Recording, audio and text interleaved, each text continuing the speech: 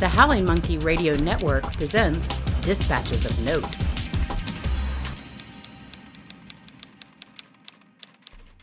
Questions raised after recently seeing Willy Wonka and the Chocolate Factory. I showed Willy Wonka and the Chocolate Factory to my daughter for the first time recently, the 1971 version of the movie, not of my daughter.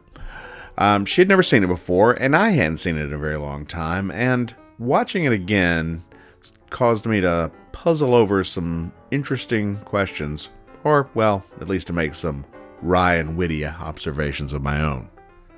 For example, where is this movie set? It looks like it was shot in a German village populated by people with British accents, except for Charlie's family and Willy Wonka, who all seem to be American.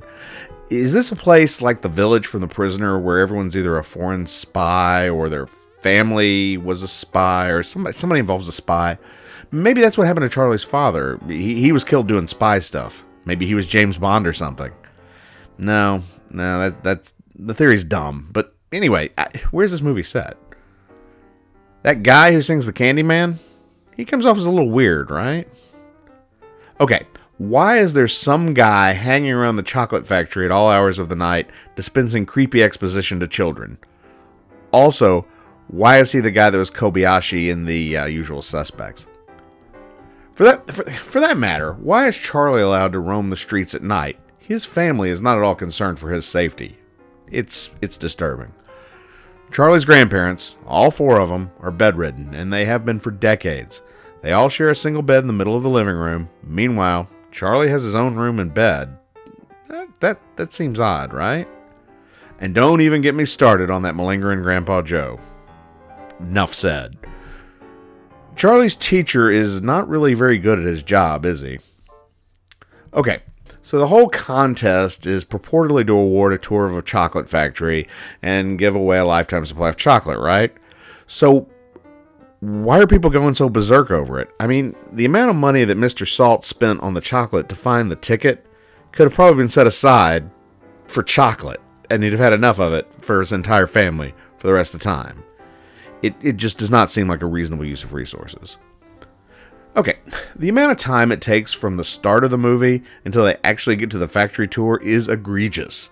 That whole Cheer Up Charlie song, that seems to go along for like an hour. And then there's the excruciatingly long sequence of Charlie running home after he wins the ticket. Seriously, watch this thing again sometime. It's like the Forrest Gump running montage. Alright, once they get to the chocolate factory, who set up the chairs and red carpet outside the factory for the big day? I mean, nobody sees anybody coming in or out, right? But wouldn't someone have seen someone doing this? Alright, the Oompa Loompas are moralistic about odd things. Gluttony, fine, I get it. It's a 7 deadly sin and all that. Spoiled kids, sure, I can see that.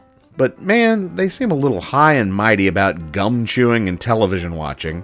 Look, I can accept that maybe they are improv musical geniuses on the level of Wayne Brady and that they can come up with songs on the spot about various moral lessons. But when do they have time to choreograph their dances? It seems a little too polished to have not been pre-planned, right? So they knew the kids were all going to, for all intents and purposes, appear to die right when they did, and they'd have a song and dance number prepared exactly for it. Just, I don't know. It seems suspect. And let's talk about these musical numbers in general. They are oddly inconsistent. Why does anyone other than the Oompa Loompas break into song? I mean, there's that sad song by Charlie's mom. There's the song Grandpa Joe sings when he gets out of bed, which he clearly could have done at any time for decades prior to the time he did so. There's Bill, the weird candy guy, singing the Candyman.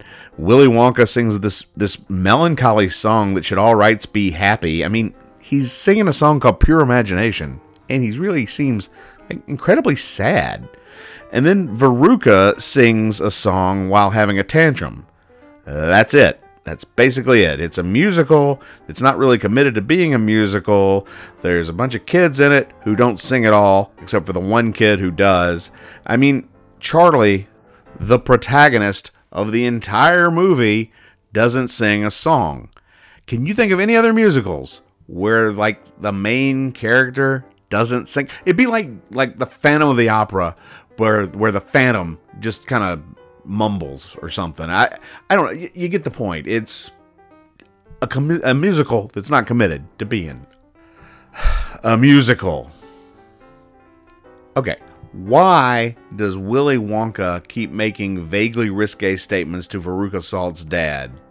Something kind of off about that situation. And look, did all these kids overall really do anything that bad? I mean, Veruca, yes, she was horrible, but all Augustus Gloop did was drink chocolate after specifically being told by Willy Wonka that they could drink or eat everything in the room. Then Wonka basically pushes him in the river for doing so. Violet chewed some gum after being mildly told that it wasn't ready, and Mike TV got excited about teleportation technology, which, you know, is exciting. But for their various crimes, the kids are almost drowned, inflated to possibly fatal proportions, and shrunk to the size of a mouse. This is harsh. I mean, the punishment does not fit the crime. Which brings us to Charlie. What he did was as bad as or worse than what the other kids did. He explicitly disobeyed an order from Wonka, but he didn't suffer any weird fate. Oh, I mean, he almost got chopped up by a fan, but nothing actually happened to him. At the end of that incident, he rejoins the tour. At the end, you know, he was given the Gobstopper morality test. He passed that, but why did he get the chance and none of the other kids got that chance? Wonka was being unfair about this. Completely unfair. The other kids didn't get the chance to do the Gobstopper test. You see what I'm saying? Because they had to leave when they committed their mild anyway. Are the Oompa Loompas covered by any kind of collective bargaining agreement? In any case, are they being paid at all? I mean, do they have like an on-site physician? Do they have workers' comp claims? If so, I mean, how are they handled? I mean, there's got to be a lot of them, right? I mean, based on the unsafe working conditions that we've seen in that factory, there's just got to be a ton of those. The facility itself does, in fact, seem to be run in a very inefficient and slipshod manner, yet Wonka chocolates are shipped worldwide.